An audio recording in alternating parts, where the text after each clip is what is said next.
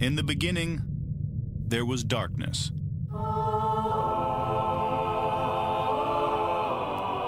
Then, there was Paul Brown. Paul Brown transformed the game. Hello, Paul Brown here.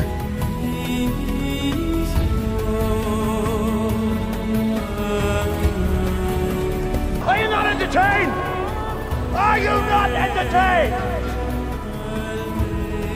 Is this not why you are here?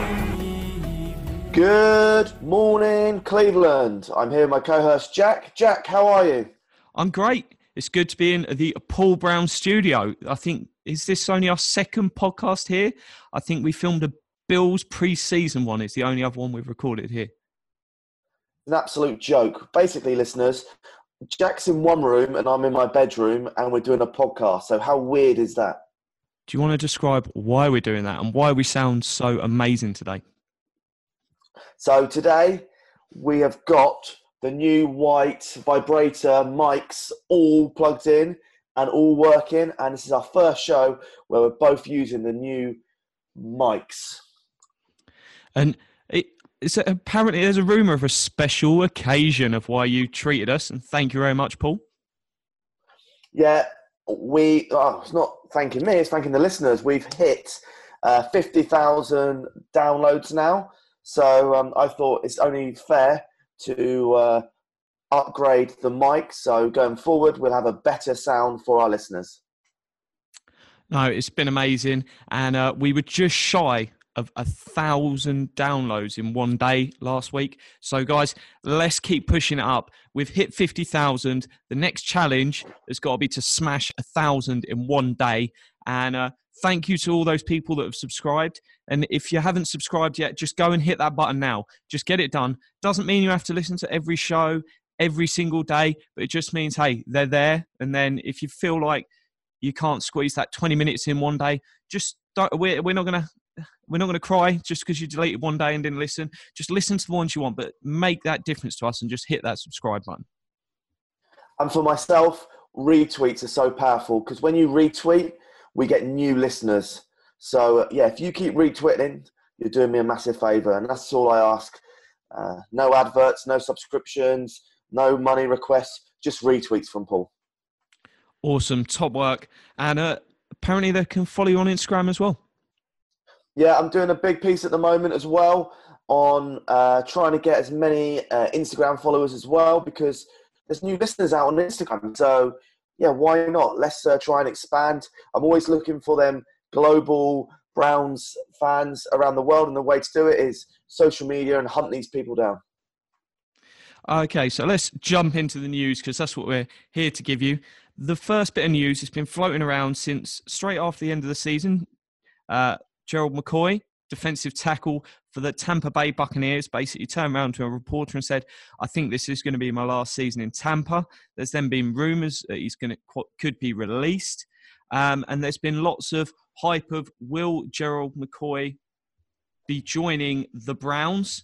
Obviously, we've got a need at 3 tech. So I'll hit you with the numbers, Paul. He's got no guaranteed money left. So they could just flat out release him or they could look to trade him. I think a trade is going to be more likely, but once you've sort of admitted you're going to consider releasing someone, you're probably not getting anywhere over a fifth. So here's his numbers. 2019, 13 million, 12.5 million in 2020. In 2021, it's 12.9 million. So expensive at sort of 8.6%, 8.3, and then that cap hasn't been set for the year after, but will probably be, 6.8 and 6.3. But we can afford that. What's your views on trading for him? Because I don't think he's going to get released. Jack, did you have a drink last night? You're saying that you're willing to spend some of your cap money, Jack. Are you feeling okay? So the main reason I'm willing to spend some cap money is we can go and say a trade. For me, I'm only offering a 6th or a 7th. I don't feel like giving up a 5th for him. And the reason for that is I just think there's so many different options that you can add there on the line. You can add a Trey Flowers, who I think is much more gifted as a D end than Gerald McCoy is at a 3 tech. But no, the advantage is if you trade for him and then you get to the end of the preseason and it doesn't work out, or you get to the end of this season and you get something better, you can dump him because there is no guaranteed money left in that deal. It means it's really cheap to just walk away whenever you want. So I like the idea of giving up a 6th or a 7th. For me, they're dead picks anyway. I don't expect players drafted in the 6th or 7th round to make the roster. So why not pick him up for a 6th or a 7th and then move him on? So you're saying do like a Tyrod Taylor style deal, go in for a trade and guarantee get him? Yeah, I don't think he makes it all the way to free agency. I think a team's willing to take a punt on that. It might be a case of you trade for him and then he understands he's near the end of his deal and wants to restructure, bring the price down, but get some guaranteed money in that. But for me, I'd offer up a 6th. I think that should probably be enough. And then you might even get to the case of it doesn't work out in training camp and he can go find another team. But I think that'd be frowned upon when you look talking to players and agents in future. So you keep him for 1 year and then you decide after 1 year whether he's worth his money. Do you think any connection with some of our coaches he'll come? He'll probably know Todd Monken, but not that closely because he was on the offense. But I don't think it needs that much of friends with coaches and other stuff. At the end of the day, players want to come to the Browns, maybe not so much next season, but for the next 2 years after that, because we're in our Super Bowl window. If you get a rookie quarterback that's playing at above average level, you are always in a Super Bowl window. So players want to win rings. Where's a better place to go and win rings than come into Cleveland? Yeah, before the show, you were saying Kareem Hunt as well, weren't you? Yeah, I think Kareem Hunt is a player that I wouldn't want with the Browns, but obviously he's got a history with Dorsey. Dorsey drafted him. Dorsey loves a bad boy. He's got no problem picking up players that have had domestic violence issues and things like that. So when Hunt's looking to go again, it wouldn't surprise me if we make an offer for him to see if he'll sign. He's obviously going to look as well and go, actually, I could get a starting job somewhere. But as a running back, if you can go into a set with, say, Duke Johnson, Chubb, and then Hunt, they're all going to get touches, but they're going to have a much longer career. So that might be something he considers. I don't want the move from off-field issues. On-field, I'd love to add him to the team. But let's see. It's going to be an interesting one to keep an eye on.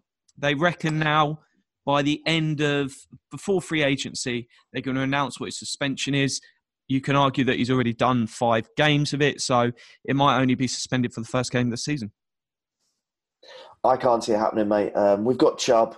Chubb needs game time. I know he's going to be super cheap, but I just don't think we're going to waste resources on him. If you're only needing, say, $1 million, then you're not spending much money. Yeah, I get the point. If Chubb gets injured, you've got a great replacement. Obviously, one of the best replacements. But no, I'm not feeling it, Jack. I'm afraid to say. No worries. So here's some interesting stats that came out from Warren Sharp recently.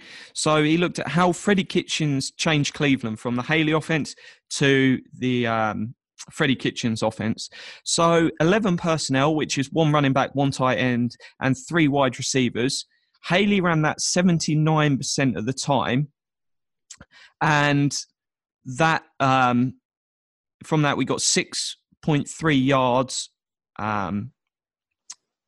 per average. So, yards per attempt. And then Kitchens ran it 68% of the time, which is a massive 11% of the drop, but got 8.6 yards per attempt. And the interesting thing to note with them two differences was we were getting sacked 9% of the time when Haley used 11 personnel. When Kitchens used it, it dropped to 2.7%. Wow. 12 personnel, which is 1 running back, 2 tight ends, was basically the same. 13% for Haley, 14% for Kitchens. But here's the difference with it. Haley got 4.3 yards per attempt and Kitchens got 9.6. So over double, which is a massive change. And Haley, we were getting sacked 14% of the time when he did it, 0 with Kitchens. 13 personnel, which is 1 running back and 3 tight ends, was 5% used by Haley, 7% by Kitchens. Haley was 6.7 yards per attempt, and Kitchens got a massive 11.7 yards per attempt. And I think the big reason he did that was he went long straight over the top to sort of sucker him in that it was going to be a run play. Haley, 14% sacks on that, 0% Kitchens, and the only other usage he's recorded is one running back, 0 tight ends, which Kitchens used 7% of the time for 6.8 yards per average and 0% sacks. So it's just some interesting numbers, because I've spoke a lot about how we might only cut to 5 wide receivers. From seeing that, I'm not sure, but obviously if you're going to consider using, say, Duke Johnson and maybe a tight end as a slot receiver, you could get away with 5 wide receivers. But it's going to be interesting to see a whole year with a roster constructed sort of what Kitchens wants, how that changes. Yeah, it's exciting times. I'm really interested to see how our team's going to evolve, change, the changes that are going to happen, the micro changes, because we've got new coaches. This is really exciting for me. And we could have stayed with the same coaching, which is something I wanted last year, and I fully understand why we've gone for the big change. But yeah, I'm really, really excited about these micro changes that are going to be happening all the way through off season. No, it's exciting times, and literally anything could happen, and I love that. All right, great. And Jack, what else has been going on this week? So Daniel Jeremiah dropped his first mock draft, which is very exciting. And at pick number 17, he had us taking Washington State offensive tackle Andre Dillard, which he has rated as the top offensive tackle or top left tackle prospect in the draft. So it could be an interesting pick there. I've also gone with my a tackle this week for my draft pick of the week. I've gone with Mississippi's tackle, Greg Little. Interesting. So let's just jump through based on what we had last week. Despite him having him as his favourite offensive tackle, he's got a few offensive tackles going earlier than that, Daniel Jeremiah. But Jeffrey Simmons goes off the board at number 7, which means my pick probably might not happen, but it's all going to depend for him on how he does in them sit-down interviews and if teams are concerned about off-field. He's got a couple of tackles going before that. Before we pick in Jawan Taylor to the Bills. The Bengals taking Cody Ford. I told you I'm not going to be surprised if the early picks for the Bengals are all tackles and O-line. But where has he got? I'm not sure if he's even got Little on the board. No, Greg Little in the first round. But so you're basically just destroying my pick, mate. You're saying I think it's a very realistic pick. It's just at this stage, it's very, very early to look at it in the draft stage. Christian Wilkins, that you predicted last year, he said is a top 10 talent, but could see slip into 25 with the Eagles. So very, very realistic with your pick there. If we flip over to what PFF Steve did, he's got Christian Wilkins 17th pick to the Cleveland Browns. So it looks like you've got a listener. Yeah, it sounds like the PFF are following me this year and just taking all my hot takes. So yeah, thanks a lot, PFF, for all your support, listening. But go away and do your own research, guys. That's all I ask. But Jeffrey Simmons going number 9 there. So no, it's very interesting. It's all up and down, lots of different views early on, because it's more how they rate players rather than how they've sort of heard from teams, how they're ranked. So, no, it's going to be really interesting over the next month how it sort of breaks down. I'm still going for defensive end first, then hopefully a cornerback, linebacker, and then a DT. That's my 4 at the moment. Yeah, I think it's going to vary a lot off free agency. If we do sign up Greg Robinson, I think it might be something they steer away from, but it depends. If they sign, say they go with what I want, Trey Flowers in sort of free agency, then if they trade for Gerald McCoy, I'm probably thinking they might go left tackle. So it's going to be interesting. There's lots of different options. And if we can sort of get every position filled in free agency of the big ones and get all our starters, then anything could outside of linebacker, because you deal with them in round 3 and 5. But it'll be interesting going into the draft with sort of no real big needs. Yeah, but is this Trey Flowers? Is he going to be like the talk? Every team's thinking that they're going to get him, and like remember Nate Solder last year?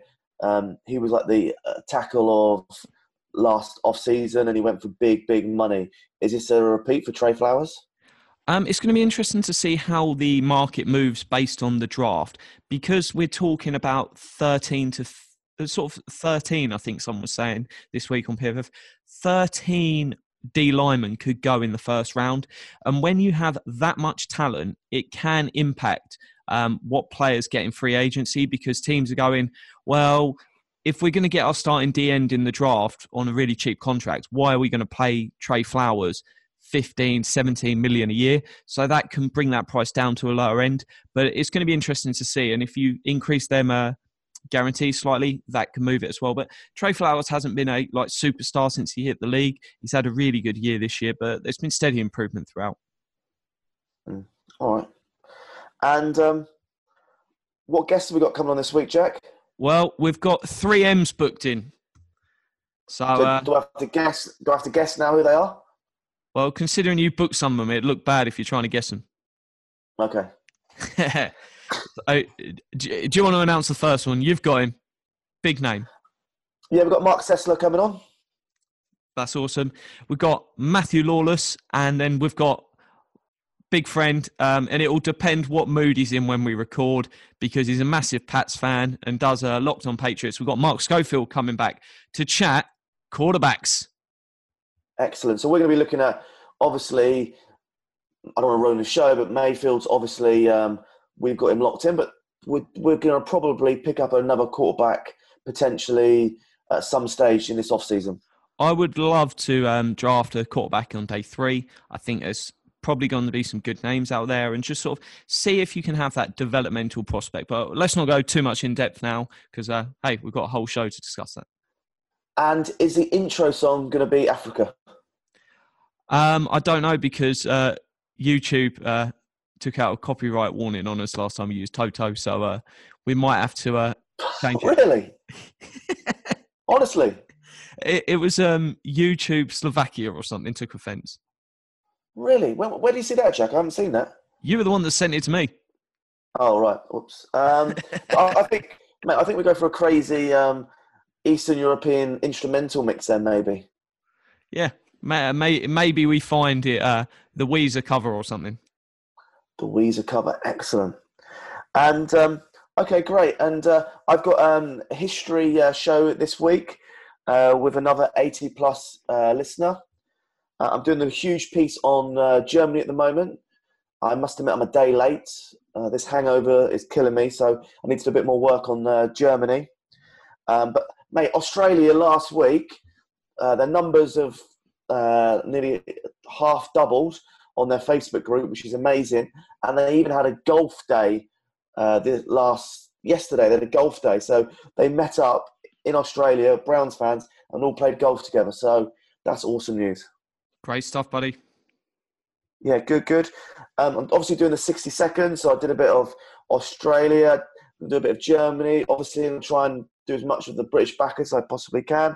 I've got about 2 weeks' worth of fans all lined up, ready to record shows. I've got Dan coming on next week. But anyway, I won't say too much. Keep some things as surprises, Jack, yeah? No worries. Well, great stuff. Thank you very much for the new mic. I'm looking forward to it. Got some great guests coming up in the next couple of weeks. Some absolute massive people from the draft community have agreed. So I'm stoked. Let's go. It's exciting times. Before we go, Jack, we're recording this now and it's going to go live straight away. Who do you think is going to win tonight? I'm going with the Saints. I think they comfortably beat the Rams. And then I'm going to go Chiefs, but I'm less confident on that one. Yeah, I'm going to go with Chiefs, Saints. And who do you think is going to win the Super Bowl, mate? I said start of the season. I'm sticking with them. I'm going Saints. Okay, great. Mate, if I'm correct, you're doing a podcast tonight at 3:30 UK time. Yep. We've got a cracking guest on, and you won't hear him until next week. But when you get big guests like that agreed to come on, you've just got to do it. I remember, I think it was 4 a.m. that I recorded Evan Silva. When you get these massive names, hey, no sleep. You've got to do it for the fans. Are you basically doing it at that time because you know that I won't come on the podcast? No, I can show you the email. He said that's the time I've got straight after the Chiefs-Patriots game. And I was like, yeah, let's do that. And so let's go. Mate, I just realised something. What? I haven't plugged my new mic in. I'm doing this on the laptop without my mic. How stupid am I? Oh, great. So if Jack sounds really good in this podcast and I sound bad, that's good. Otherwise, the mic's all a waste of time. Anyway, riding into the danger zone. Let's do this.